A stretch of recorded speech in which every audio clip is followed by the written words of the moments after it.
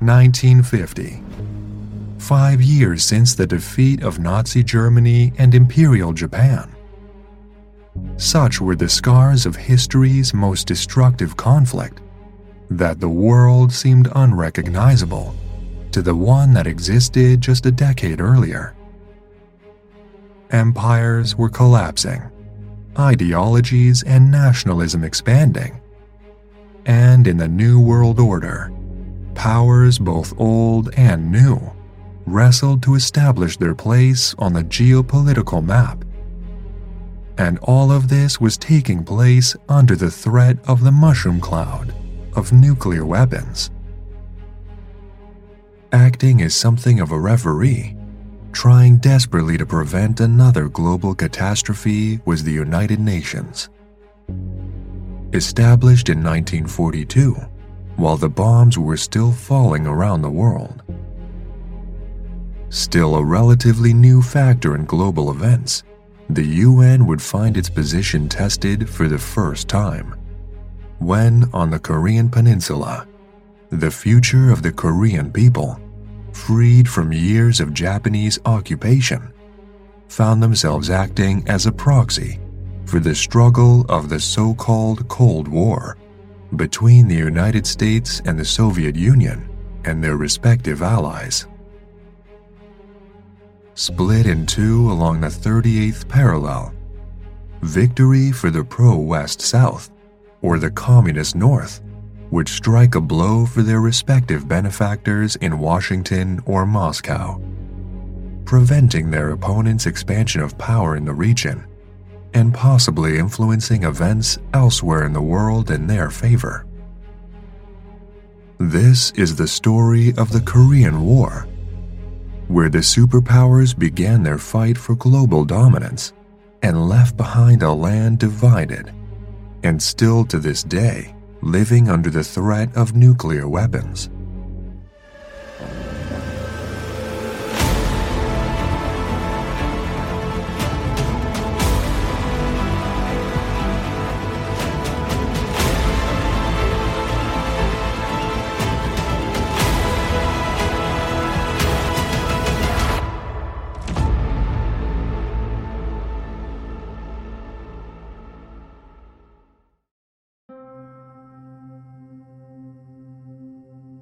In the final weeks of World War II, with Nazi Germany having been defeated, the Soviet Union declared war on Japan and launched an invasion of Japanese-held territory in Asia.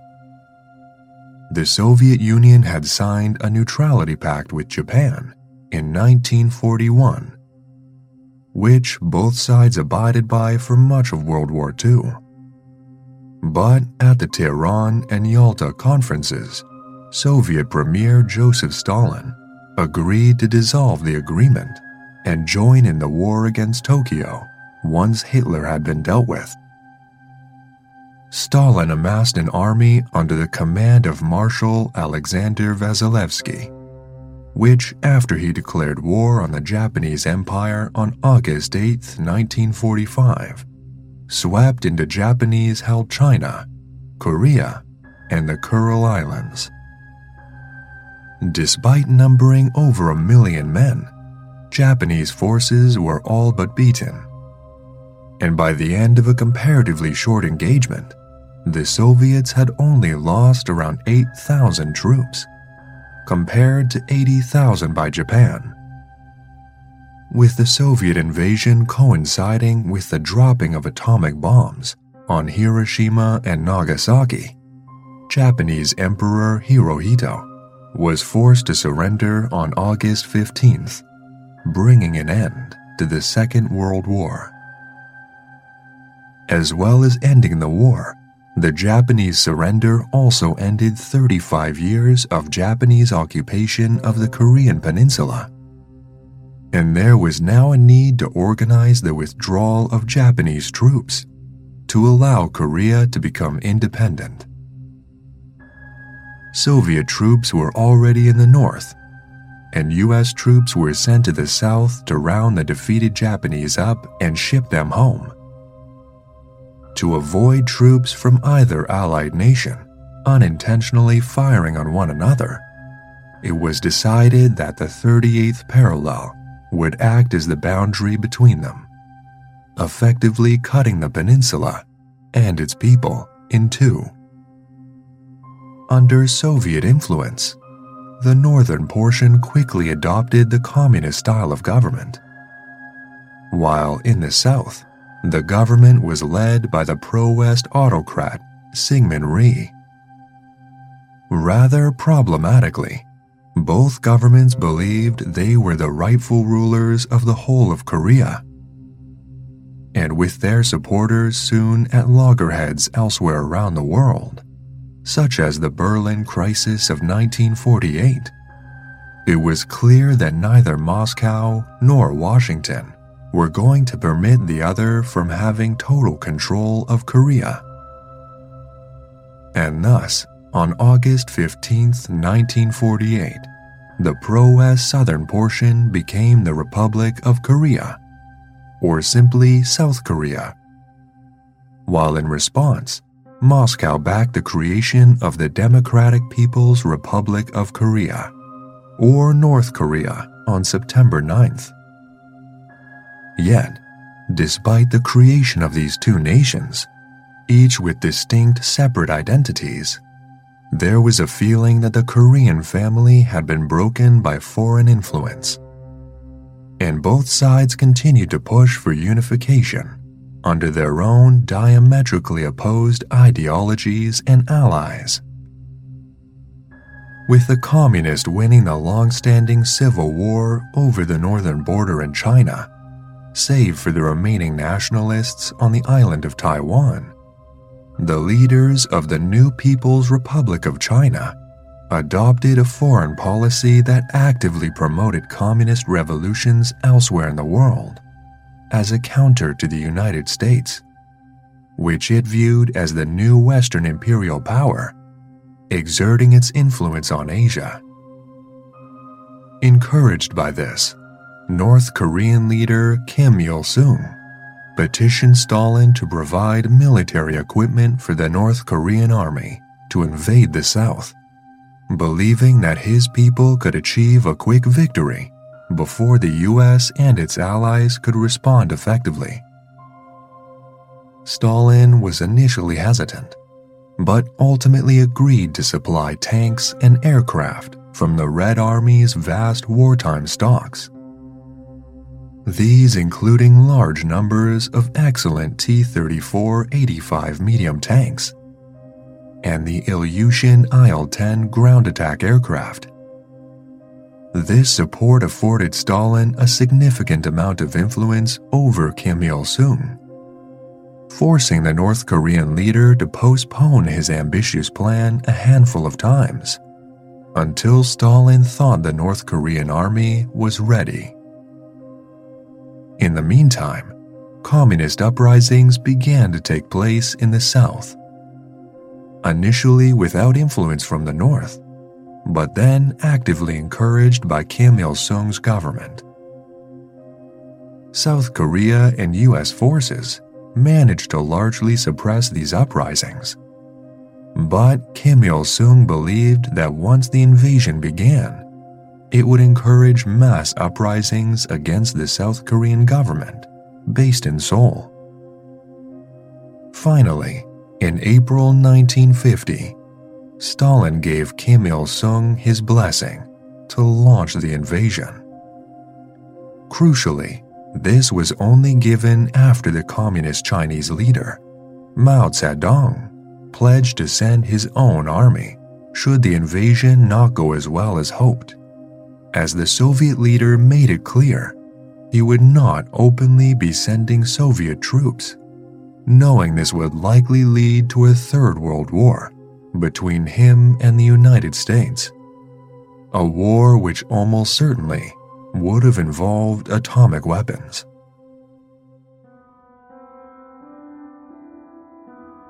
Given that the war was instigated by North Korea and their Chinese and Soviet backers, it is often forgotten that had events gone slightly differently, it could have begun with South Korea invading the North. in South Korea, Ri, like his northern counterpart, made it clear that he was prepared to unify Korea by force. Mirroring Kim Il-sung's pleas with Stalin, he approached U.S. President Harry Truman for military aid in 1949, promising that with the right American equipment, his army could defeat the KPA within 2 weeks. Truman's administration was determined to protect the South, but was opposed to any action that might appear provocative to the communists, adopting instead the policy of containing Stalin and his allies. The truth was the U.S. viewed Korea as a strategically insignificant region in the wider arena in combating the communists. And on January 12, 1950, U.S. Secretary of State Dean Acheson made a speech about regional security that effectively ignored the peninsula, leaving some to conclude that the U.S. was prepared to surrender South Korea in order to protect the Philippines or Allied-occupied Japan. U.S. support at this time was therefore largely limited to maintaining a defensive posture, leaving the South Korean army with 98,808 professional soldiers in June 1950, but no significant artillery, tanks, or anti-tank weapons. The South Korean Air Force, meanwhile, numbered just over 1,000 men and 22 aircraft, none of which were fighters, while the Navy was non-existent. South Korea's waters instead being protected by a small coast guard. Facing them from the north were an initial cadre of 135,000 KPA troops, who, as well as being equipped with T-34-85 tanks and a plethora of other weapons, from rifles to artillery, were highly motivated and led by officers and NCOs who already had a wealth of combat experience, fighting with the Chinese communists against Japan and the Chinese nationalists. Additionally, they were supported by over 3,000 Soviet advisors, passing on their vital experience in armored warfare and the use of the T-34, although they themselves were strictly forbidden from participating in the fighting. At dawn, on June 25, 1950, with the blessing of Stalin and Mao, Kim Il-sung struck the South. An intense artillery barrage opened hostilities, providing a protective umbrella under which 100,000 North Korean troops crossed the 38th parallel. Almost immediately, the South Korean army found itself engaged in a fighting retreat, unable to stem the communist tide. Despite the warning signs in the months prior, the world was left stunned by the invasion, and within hours of the initial assault, the United Nations convened an emergency meeting. Conspicuous by its absence at the meeting was the Soviet Union, who were boycotting the UN for allowing the Chinese nationalists in Taiwan to continue occupying China's seat within the organization, despite mainland China now being under Mao's communists. Despite Acheson's speech implying the contrary, U.S. President Truman was adamant that South Korea should not be allowed to fall.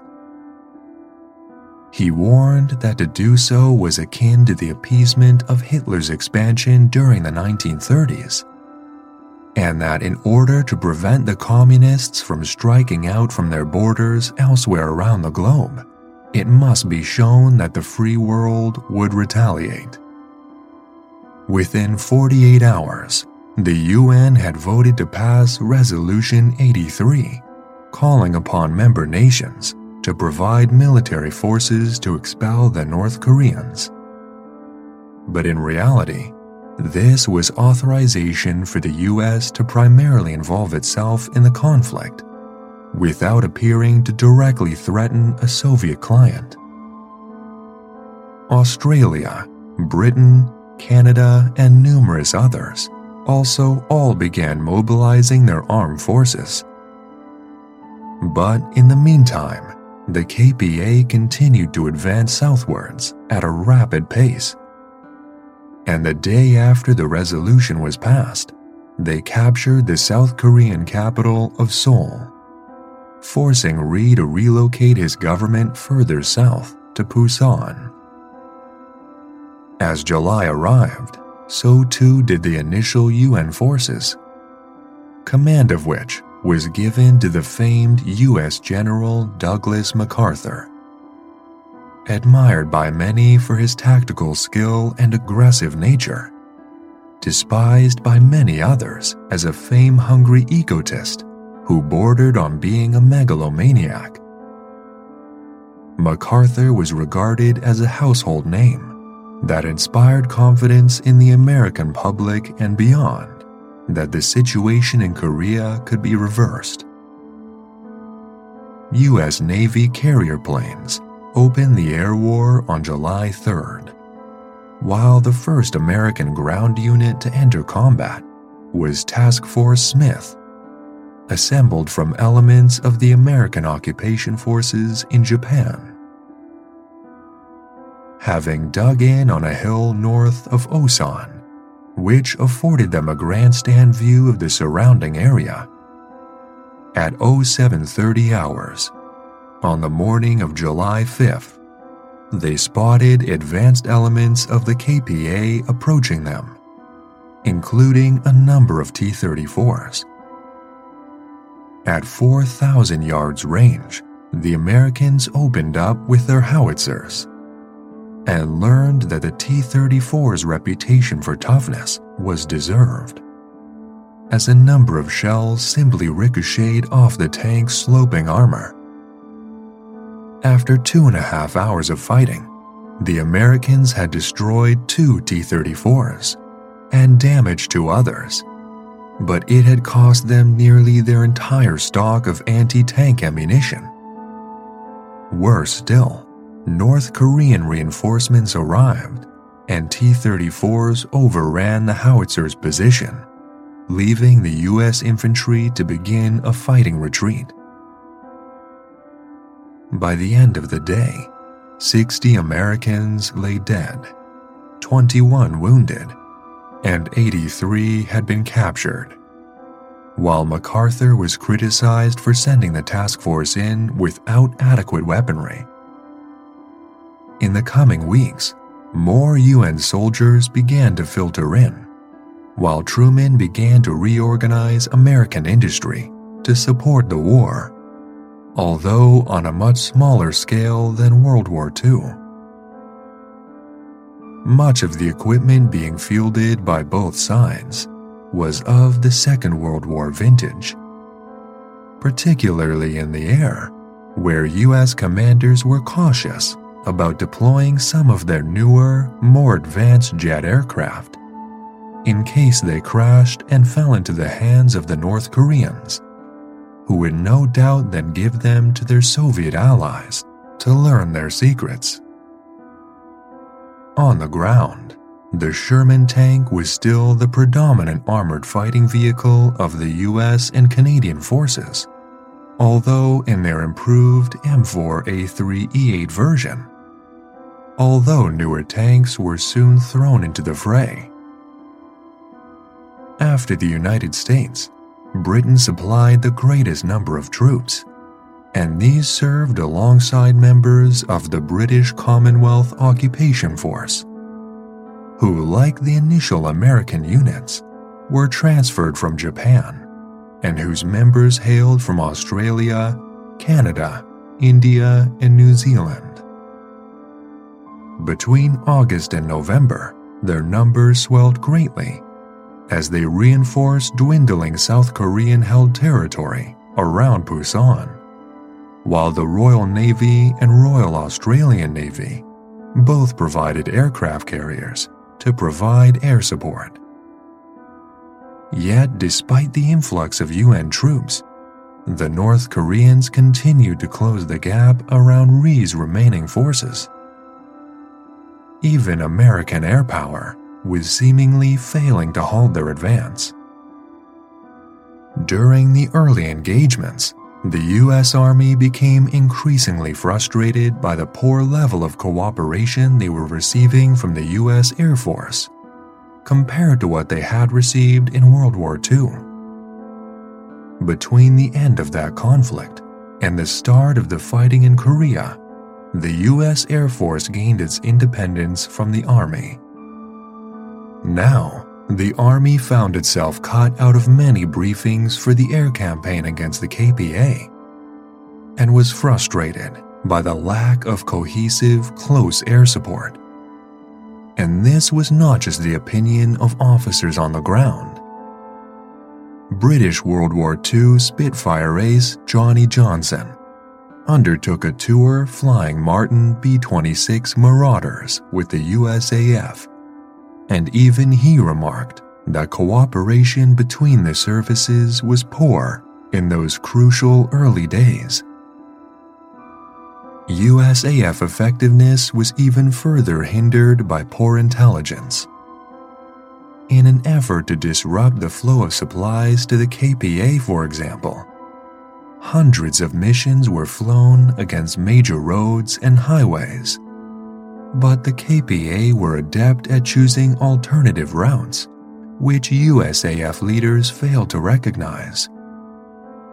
One thing that the USAF and the pilots of the US Navy did achieve very quickly, however, was air superiority, as the highly experienced American fighter pilots cleared the skies of the North Korean Yak-9 piston-engine fighters within weeks.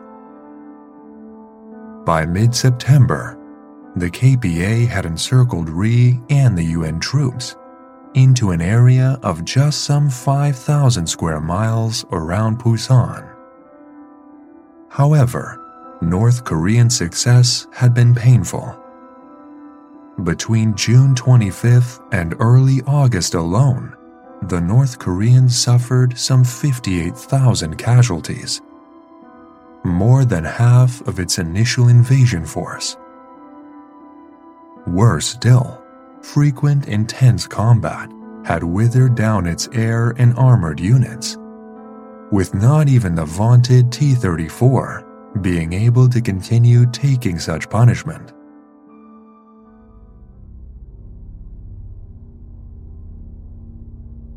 MacArthur found himself confronted with a dilemma. Logically, it made sense to continue pouring in troops to reinforce the perimeter around Busan, making it impossible for the depleted North Koreans to capture, while at the same time air power could continue severing the KPA's supply lines, forcing the North Koreans to begin withdrawing. The problem was that this tactic would take time and cost huge numbers of lives and equipment. He therefore decided to gamble on an amphibious operation behind the North Korean front line, attacking them from their rear, in conjunction with an offensive out of Busan. MacArthur was adept at planning and conducting such operations, having led U.S. forces during the island-hopping campaign across the Pacific against Japan. If any one man could pull this off, it was him. Dubbed Operation Chromite, MacArthur assembled a force of some 75,000 American, British, Canadian, and South Korean troops, which would land at Incheon, some 150 miles from the Busan perimeter. Such a large buildup did not go unnoticed by the Chinese, who warned Kim Il-sung of MacArthur's intention. But there was little the North Korean leader could do except push for victory at Busan before the landing took place. Incheon was hardly ideal for a landing, laying at the end of a narrow channel 10 miles long. The invasion force would have to traverse, where the fear was the North Koreans could bottleneck them, destroying them with mines and artillery. The rocky terrain also favored the defenders, but MacArthur was adamant that this was where the invasion would take place. In the days prior to the operation commencing, UN warships and aircraft laid waste to defensible positions around Incheon, while napalm was used to clear forests, which could be used for cover by KPA forces. On September 15th, the landing began. Despite offering stiff resistance, including conducting relatively ineffective airstrikes against American and British warships, by September 19th, MacArthur's invasion force was firmly embedded and moving out. Capitalizing on their progress, UN forces inside the Pusan perimeter also launched their offensive. Tired, hungry, low on ammunition, and demoralized, the North Koreans were soon retreating, faster than they had advanced southwards. 10 days after the Incheon landing began, Seoul was liberated as the North Korean retreat became a rout, with UN troops then reaching the 38th parallel and thus beginning an invasion of North Korea. With almost no tanks or aircraft remaining, Kim Il-sung found himself with the prospect of Korea being unified by the destruction of his communist North. By late October, the UN were on the verge of reaching the Yalu River and the border with China itself. He had only one card left to play, and that was to turn to his northern neighbors for help.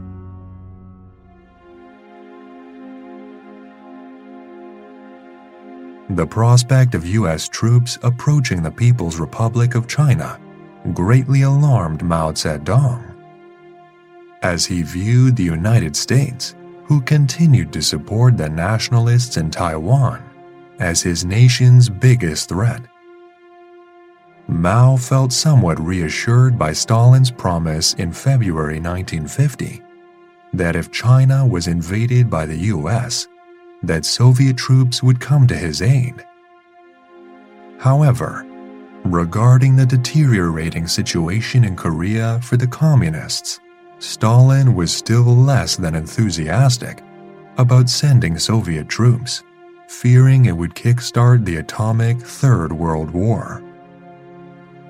As a compromise, therefore, he promised that if Mao sent his own forces in to support Kim Il-sung, he would provide material and technical assistance in order to help Mao's troops address the technological disparity between Mao's forces and the UN.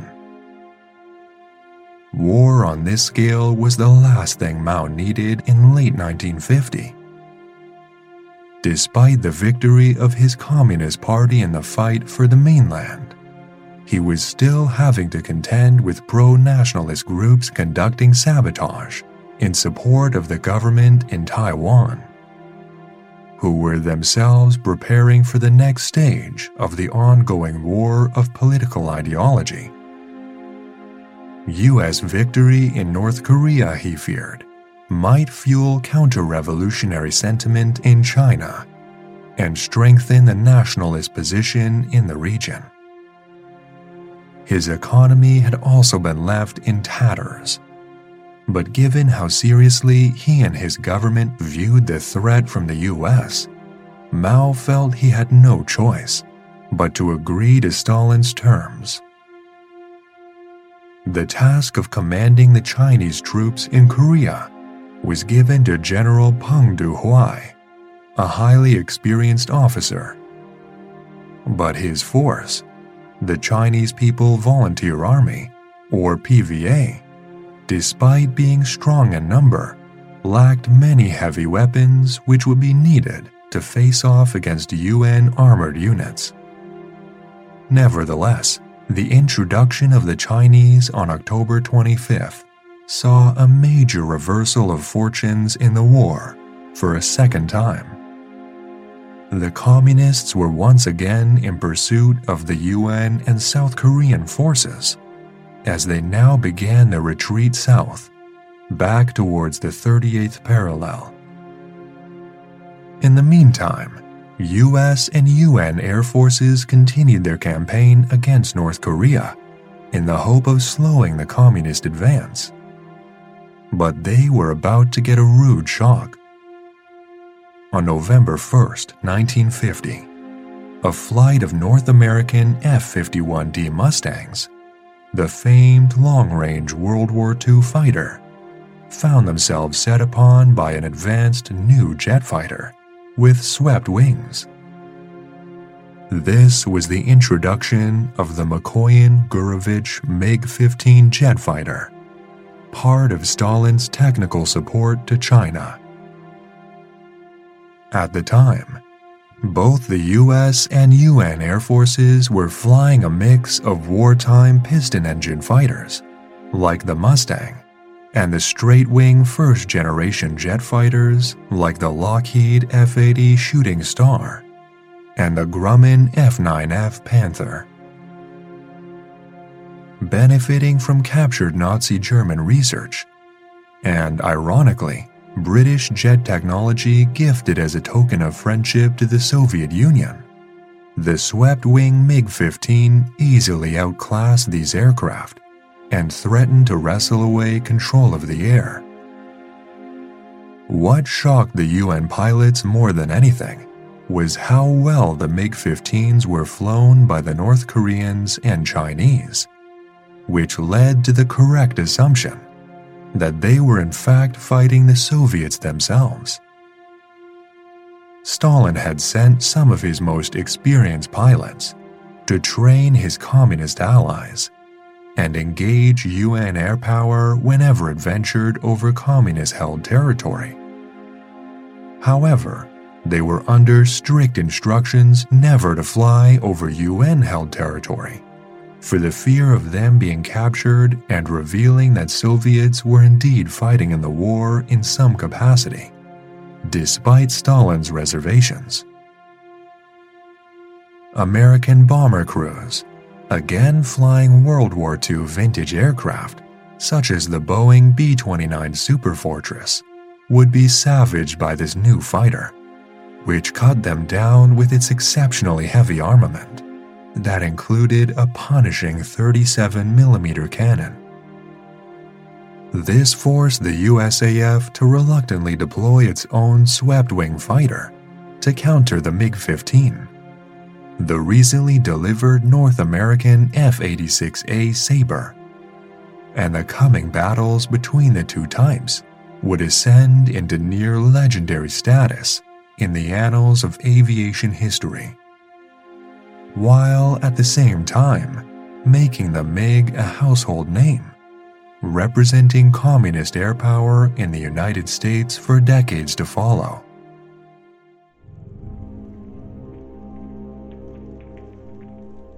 MacArthur had been incensed by the Chinese intervention and the reversal of UN fortunes, and so planned a new offensive aimed at crushing the PVA and achieving victory within the final 2 months of 1950.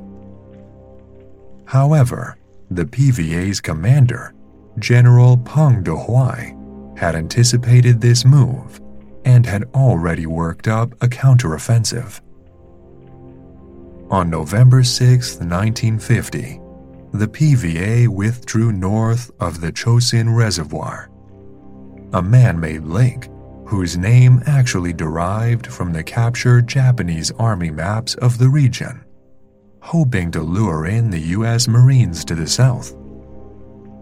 MacArthur ordered the USMC's 10th Corps to attack west of the reservoir in order to cut off communist supply lines in the area, unaware that the PVA had managed to sneak their 9th Army into the area to ambush the Americans.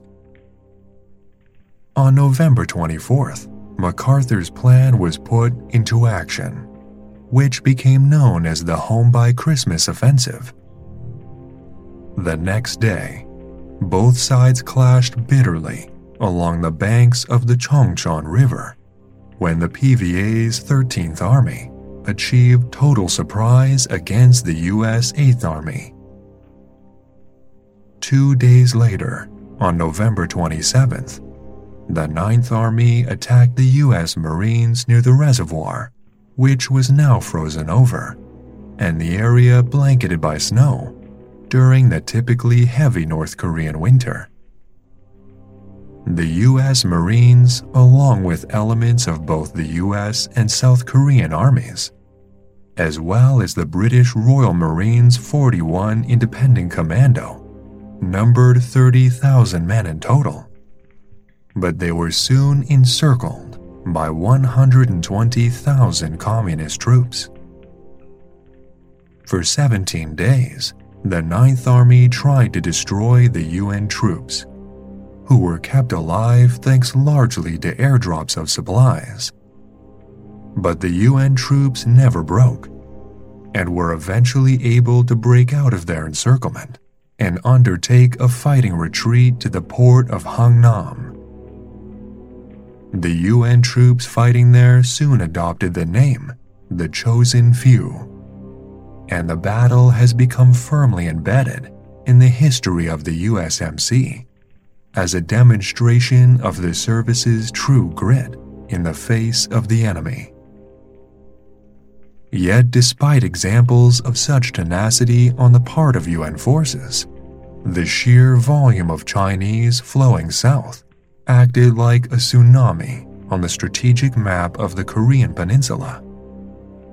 Such was their size, Chinese troops often engaged in human wave assaults, during which many UN tank crews found themselves having to rotate their turrets to brush off swarms of Chinese clamoring on their hulls, often armed with little more than a single hand grenade. Such was the short supply of adequate anti-armor weapons for the PVA. Fighting at Chosin and along the Chongchon River had cost MacArthur 18,000 and 11,000 troops respectively. MacArthur's offensive was clearly no longer possible, and the UN was in retreat once more, being beaten back to the 38th parallel. MacArthur was forced to cable his superiors in Washington with the words, "We face an entirely new war." In terms of gains, at the start of 1951, the 6-month-old Korean War was in stalemate, but the speed at which the PVA had turned back the US and UN sent Chinese confidence of achieving a total victory soaring. Thus, rather than sue for peace, having secured North Korea, the Chinese instead followed MacArthur's force across the 38th. And on January 4th, Seoul once again fell to the Communists, as did Incheon the next day, before their forces began to run out of steam a week later, being ground to a crawl by a stiff UN resistance and superior air power. Then, on January 25th, the U.S. 8th Army counterattacked the Chinese western flank and began pushing back towards the east. Beyond the battlefield, attempts to negotiate a ceasefire failed, and on February 1st, the UN passed Resolution 498, openly branding the People's Republic of China as the aggressor in the ongoing war. At the same time, MacArthur was making inroads to Truman about the use of atom bombs in a last-ditch effort to save South Korea. Truman, being the only president to authorize the use of atomic weapons in combat, MacArthur thought he would be receptive to the idea. However, this proved not to be the case. Truman had examined possible atomic options in Korea, but most of his key allies in the war, most notably Britain, was vehemently opposed to the idea, leading him to shelve them, despite having nuclear-armed bombers based in Guam in preparation. MacArthur also examined the idea of using radioactive waste to create an impassable barrier along the 38th parallel. Explaining this idea to author Bob Considine in 1964, he said, "It was my plan as our amphibious forces moved south to spread behind us, from the Sea of Japan to the Yellow Sea, a belt of radioactive cobalt. It could have been spread from wagons, carts, trucks, and planes. It is not an expensive material. It has an active life of between 60 and 120 years. For at least 60 years, there could be no land invasion of Korea from the north. The enemy could not have marched across that radiated collar I proposed to put across Korea's neck." As the battle lines ebbed and flowed, on February 10th, Incheon was retaken by UN forces. But on the 11th, the Chinese launched an assault to the west, which forced UN troops back to the city of Wonju, resulting in the Battle of Chipyeong-ni, beginning on February 13th. Once again, UN troops, this time comprising of the U.S. 23rd Infantry Regiment and a French contingent, were overrun by superior numbers of Chinese forces, bent on their destruction. But heavy air and artillery strikes proved the deciding factor and resulted in around 2,000 PVA dead for just 51 UN troops. The battle represented the high-water mark for the Chinese invasion of South Korea, and in the months that would follow, the fight for the peninsula would descend into a bloody slog between the two sides, while UN air power smashed North Korea's infrastructure supporting the conflict.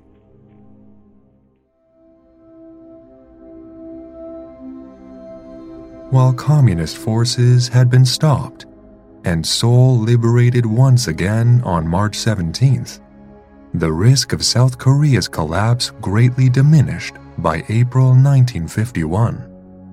But both Truman and MacArthur were increasingly at loggerheads with one another on how to continue the war. MacArthur wanted to take a much more aggressive stance against the communists, but Truman was unwilling to unleash MacArthur. Frustrated, the famed general began openly criticizing Truman's administration and even his own superiors, something which flew in the face of the American practice of keeping the military and politics as separate as possible. He was especially critical of the restriction of bombing to North Korea. Having specified targets inside China, he would have wanted to expand the air campaign to include.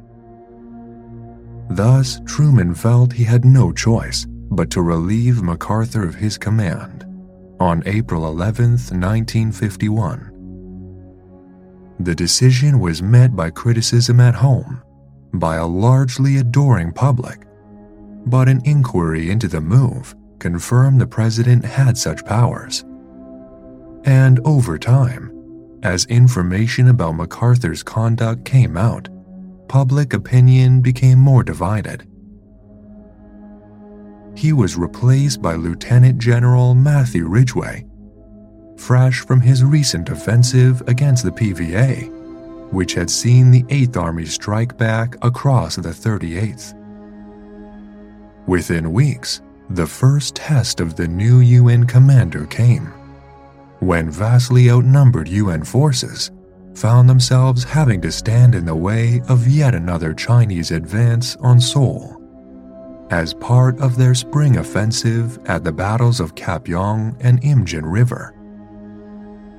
2 British Commonwealth battalions, the 2nd Battalion of the Princess Patricia's Canadian Light Infantry Regiment, and the 3rd Battalion of the Royal Australian Regiment, successfully rebuffed an entire Chinese division at Kapyong, while 4,000 men of the British 29th Brigade succeeded in delaying nearly 30,000 troops of the PVA 63rd Army at the Imjin River, although sustaining heavy casualties in the progress. As spring gave way to summer, the fluid nature that had defined the war thus far ground down significantly. Both sides found themselves unable to break the brutal stalemate, save for during smaller, relatively minor skirmishes, which they were unable to capitalize on elsewhere. Given this position, both sides agreed to begin peace talks in July 1951, but notions of a ceasefire were rejected.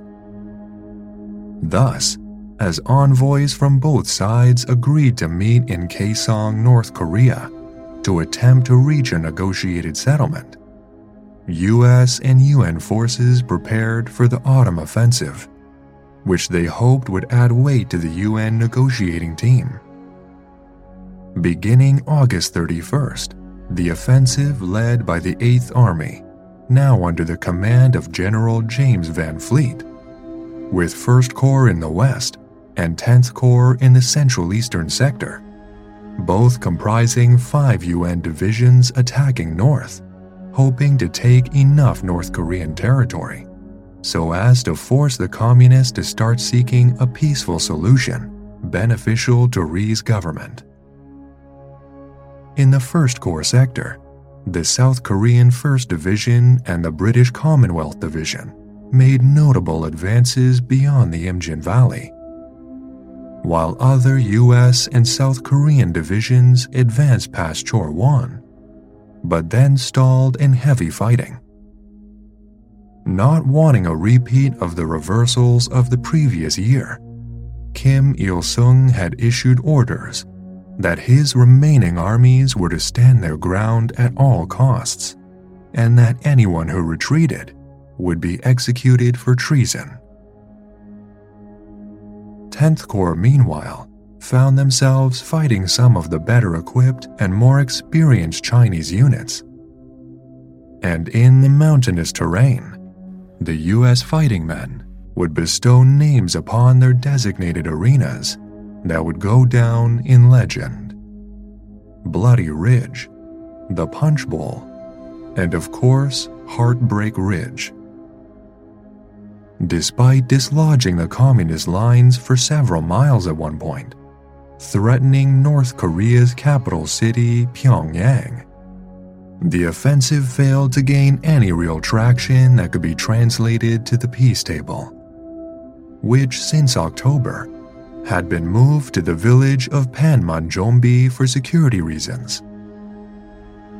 On the contrary, the Chinese and North Koreans viewed their defense as successful, despite taking over 100,000 casualties, compared to 60,000 among UN troops.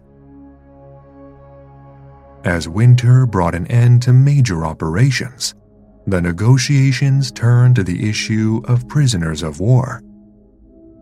Unfortunately, these talks produced a great deal of bad blood between the negotiators.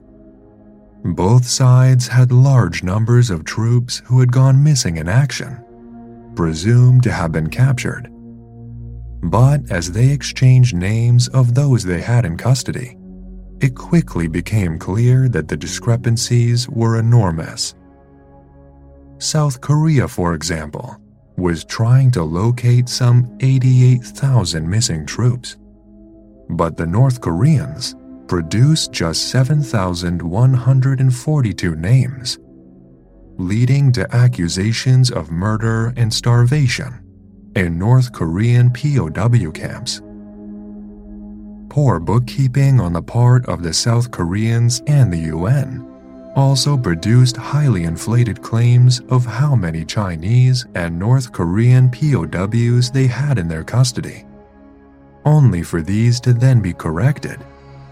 But this also led to North Korean suspicion that their troops were being killed whilst in captivity. As talks for prisoner exchanges stalled, the North Koreans, who now desperately needed every soldier they could get their hands on, sent agents to be captured and then infiltrate the POW camps, where they would organize the prisoners to stir up trouble. The idea being to make their captors actually want to give them back. This plan worked almost too well, as very soon, beginning on December 1951, full revolts broke out at several camps, which saw pitched battles take place between the prisoners and their UN guards. These revolts would continue well into 1952 and would be put down using tanks and gas against mostly unarmed prisoners, which provided the communists with a propaganda coup. Away from the front line, US troops were also still contending with a communist insurgency in the south, fueled by members of the KPA, who elected to remain behind as the UN pushed their main army back. And the heavy-handed tactics often employed by Rhee's army and security forces in clamping down on them saw numerous civilians caught in the crossfire, unintentionally or not. In February 1951, South Korean troops of the 11th Division massacred 705 and 719 civilians during the Sancheong Hamyang and Gocheong massacres respectively. Those killed were branded communist sympathizers and included children and the elderly. Such killings bred resentment for Rhee's government and aided communist recruitment.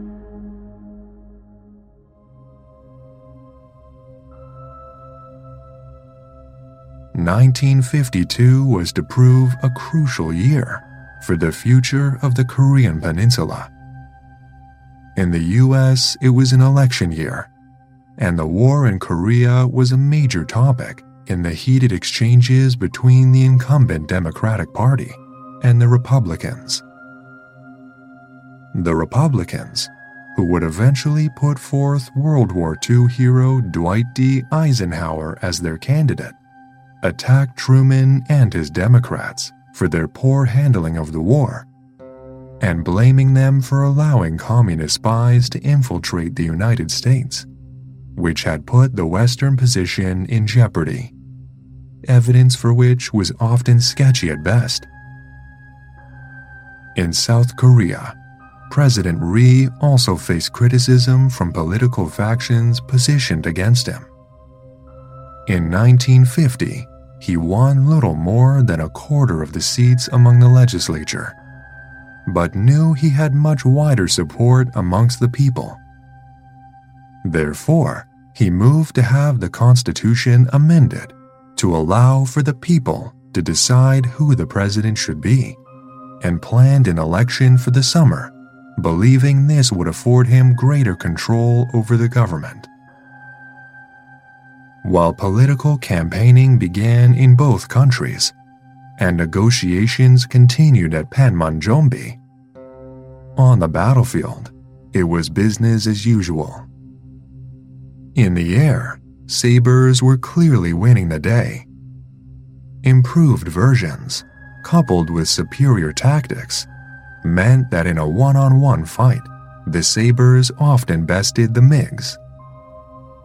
It also helped that Stalin was beginning to tighten the reins on how many MiG-15s he was actually sending, compared to the US, which sent greater numbers of sabers.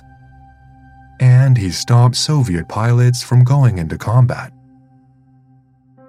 As control of the air was wrestled from the communists, 1952 would see an expansion of the bombing campaign. Previously, US and UN aircraft prioritized attacks on North Korean cities and military installations, echoing the successful Allied air campaigns of World War II, which left many North Korean cities reduced to ash and rubble, inspiring memories of Dresden or Hiroshima. Now, however, the bombing would include power plants and dams along the Yalu River, seriously disrupting everyday life throughout North Korea and caused widespread flooding. Eventually, even dams supporting irrigation systems for crops were targeted, causing not just massive disruption to Kim Il-sung's regime, but also widespread suffering for the North Korean people.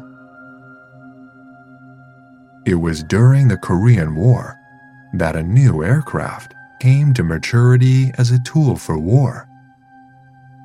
The helicopter had its brief debut during World War II, but was basically akin to a flying motorcycle in terms of usage.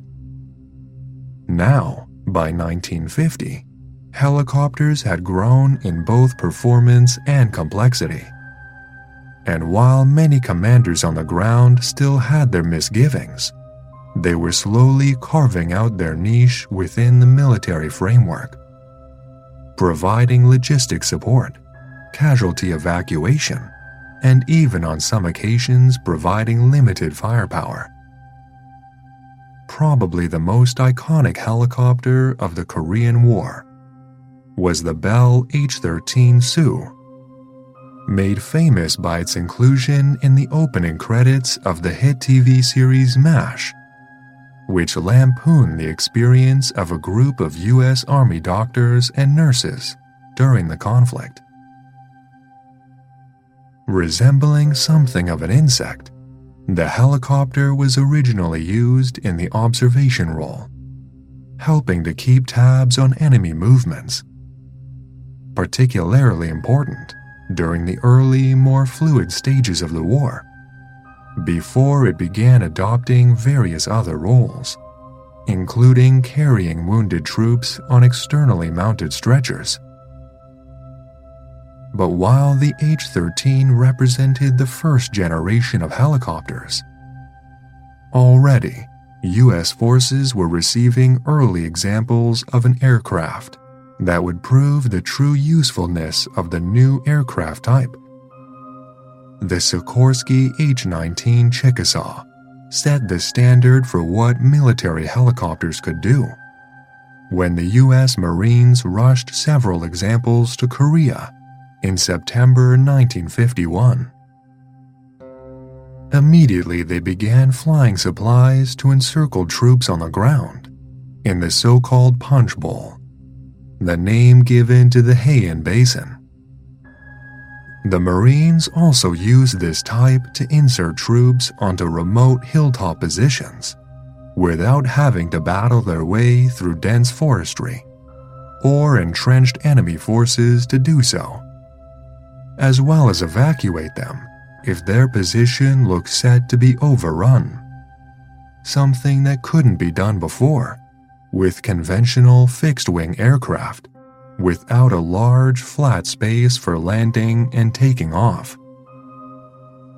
The H-19 was so successful in Korea that even Stalin took note of it and ordered that his own engineers copy the helicopter in concept, but on a larger scale for Soviet needs.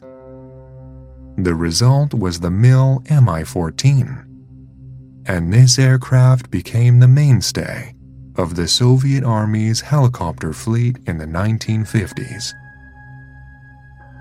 The irony, of course, was that the Sikorsky Company, which was at this time one of the world leaders in helicopter design, was founded by Russian-born Igor Sikorsky after he fled from his homeland in the wake of the revolution that created the Soviet Union. Back on the ground, The battle lines remained doggedly still throughout 1952, despite a series of brutal and bloody engagements. Almost typifying the stalemate of the ongoing conflict was the battle for Hill Erie, which took place between March 21st and July 18th, near Chorwan on the North Korean side of the old border. Here, U.S. and Filipino troops defended, lost, and recaptured the hill several times over the course of 3 months of bitter fighting with the PVA, before the UN troops secured final victory. Chinese losses during the course of the battle were appalling. UN intelligence estimated they had suffered in the region of 1,631 dead, compared to just 33 UN troops, as UN air and artillery support caused heavy damage. By mid-1952, not even Chairman Mao could ignore such loss of life amongst his own people, fighting the US and the UN. And General Peng Dehuai thus undertook a series of journeys from the front to Beijing throughout 1952 to brief him on the ongoing problems for his army. Chief among them was the supply issue. His troops simply weren't receiving the tools for waging a successful campaign, much of which was being intercepted by UN fighter bombers. Many PVA troops were throwing themselves at UN tanks, armed with little more than a single grenade or even a pistol. If they were lucky, they might have been able to pick up a rifle from a fallen comrade, or even one captured from their enemy. But even then, bullets were getting in short supply. Added to this was the growing problem of food rations. Many Chinese and North Korean soldiers were collapsing and even dying from hunger and dehydration. The infrastructure to provide them with what they needed, all but devastated by intense bombing. Yet, despite all this, the Chinese pushed on, refusing to agree to the offers coming from the off and on-again negotiations with the UN throughout 1952. Meanwhile, on August 5, 1952, Syngman Rhee won a landslide victory in the election, achieving 74.6% of the vote. It was not without controversy, Rhee having used intimidation to get South Korean lawmakers to allow the election in the first place. Now, with a much firmer grip on the government, he was able to focus more attention on the war effort. But concerns were growing within his inner circle that the US-led forces were beginning to favor an armistice with Kim Il-sung, instead of pushing for an outright defeat of the North. Himself opposed to this, Rhee tried to settle such fears by promising that the US people would never allow any of their soldiers to, as he put it, die for a tie. Meanwhile, in the US, on November 4, 1952, 20 years of Democratic rule on Capitol Hill came to an end, with the victory of Dwight D. Eisenhower over his Democratic rival Adlai Stevenson II. Compared with Truman's policies, Eisenhower wanted to take a much tougher stance to end the war in Korea as part of his intention to stop communism, something he argued Truman had failed to do. Crucially, having visited Korea for himself and seen firsthand the stalemate that held in place throughout the year, Eisenhower proved far more receptive to the idea of using nuclear weapons if the Chinese refused to agree to an armistice. As 1953 dawned, the situation in Korea looked as though it could reach a terrible new height.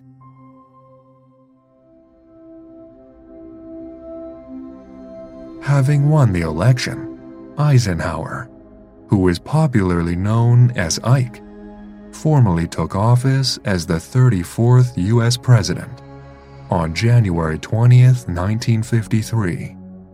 And now he had to give the voters something positive about the war in Korea, as he had promised. He had hoped the question of the exchange of prisoners during the negotiation might produce results, but quickly became as frustrated as his predecessor when these stalled. As the situation on the ground continued to stagnate, despite the awesome firepower being hurled at the communists, he also became increasingly concerned about the financial cost of continuing the war. However, given his policy regarding taking a hard line against communism, it was impossible for him to contemplate abandoning South Korea to save a few bucks. On February 11th, 1953, Eisenhower met with his National Security Council and expressed his frustration, stating categorically that the war could not be allowed to continue the way it had been. Given that the atom bomb was pretty much the only thing left in the U.S. arsenal that hadn't been deployed, many in the U.S. government took this as a sign that he was prepared to give the order, and began drawing up plans with the U.S. Air Force for its employment in the conflict. This included possible strikes against China itself. However, Eisenhower was acutely aware that the use of the bomb in Korea was going to be politically costly, as even amongst the most anti-communists in his party, there were those opposed to it, given the possible wider ramifications with the Soviet Union, who were now also supporting a growing nuclear arsenal. Therefore, he planned to undertake something of a PR campaign to remove the taboo of using such weapons, highlighting the financial benefits, as opposed to the cost of continuing a wholly conventional war. He did, however, still hope it would never come to him having to give the order. His best outcome was that the effort to ready nuclear weapons would be enough to convince China he was serious, and this would force them to agree to a ceasefire at least.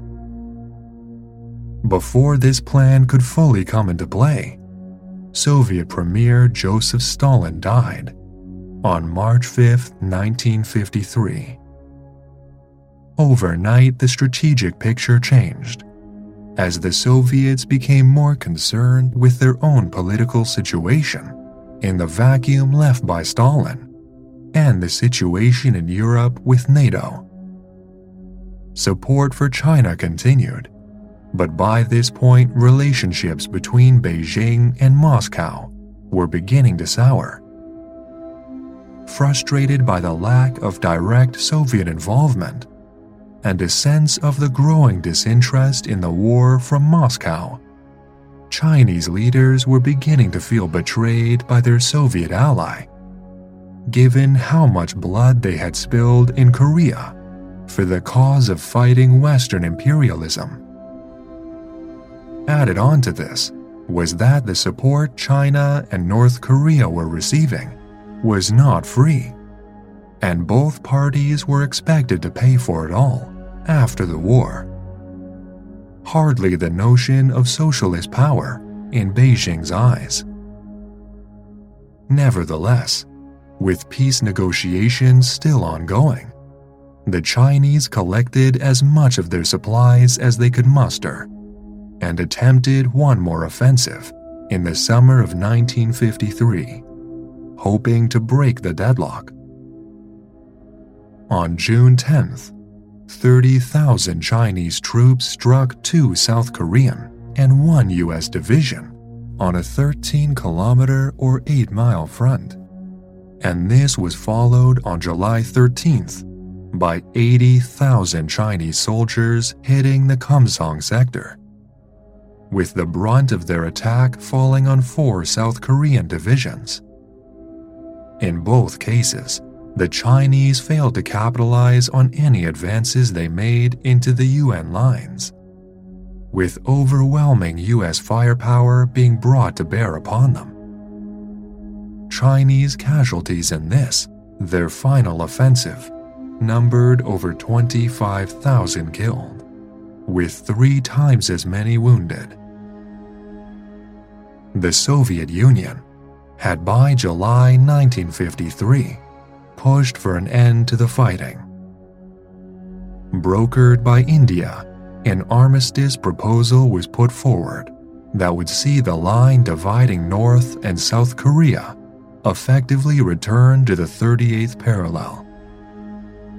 With a devastated North Korea on one side and a reluctant Soviet Union on the other for allies, China felt it had no choice but to enter into serious negotiations surrounding the Indian proposal. Finally, on July 27th, the KPA, PVA, and the UN signed an armistice, declaring an end to the fighting. Although crucially for the future, no peace treaty formally ending the war was agreed upon until April 27, 2018. It remains debated whether Eisenhower made a direct or indirect threat to China regarding atomic weapons, and whether this was an instrumental factor or not in Beijing agreeing to the armistice. However, Mao Zedong, and indeed the wider world, knew that even back in 1950, US policymakers and military leaders were already discussing its use when the war seemed to be turning against them. Furthermore, despite the armistice, Eisenhower was acutely aware that the situation remained tense, and so he continued to make plans to use atom bombs on North Korea and China if the conflict renewed.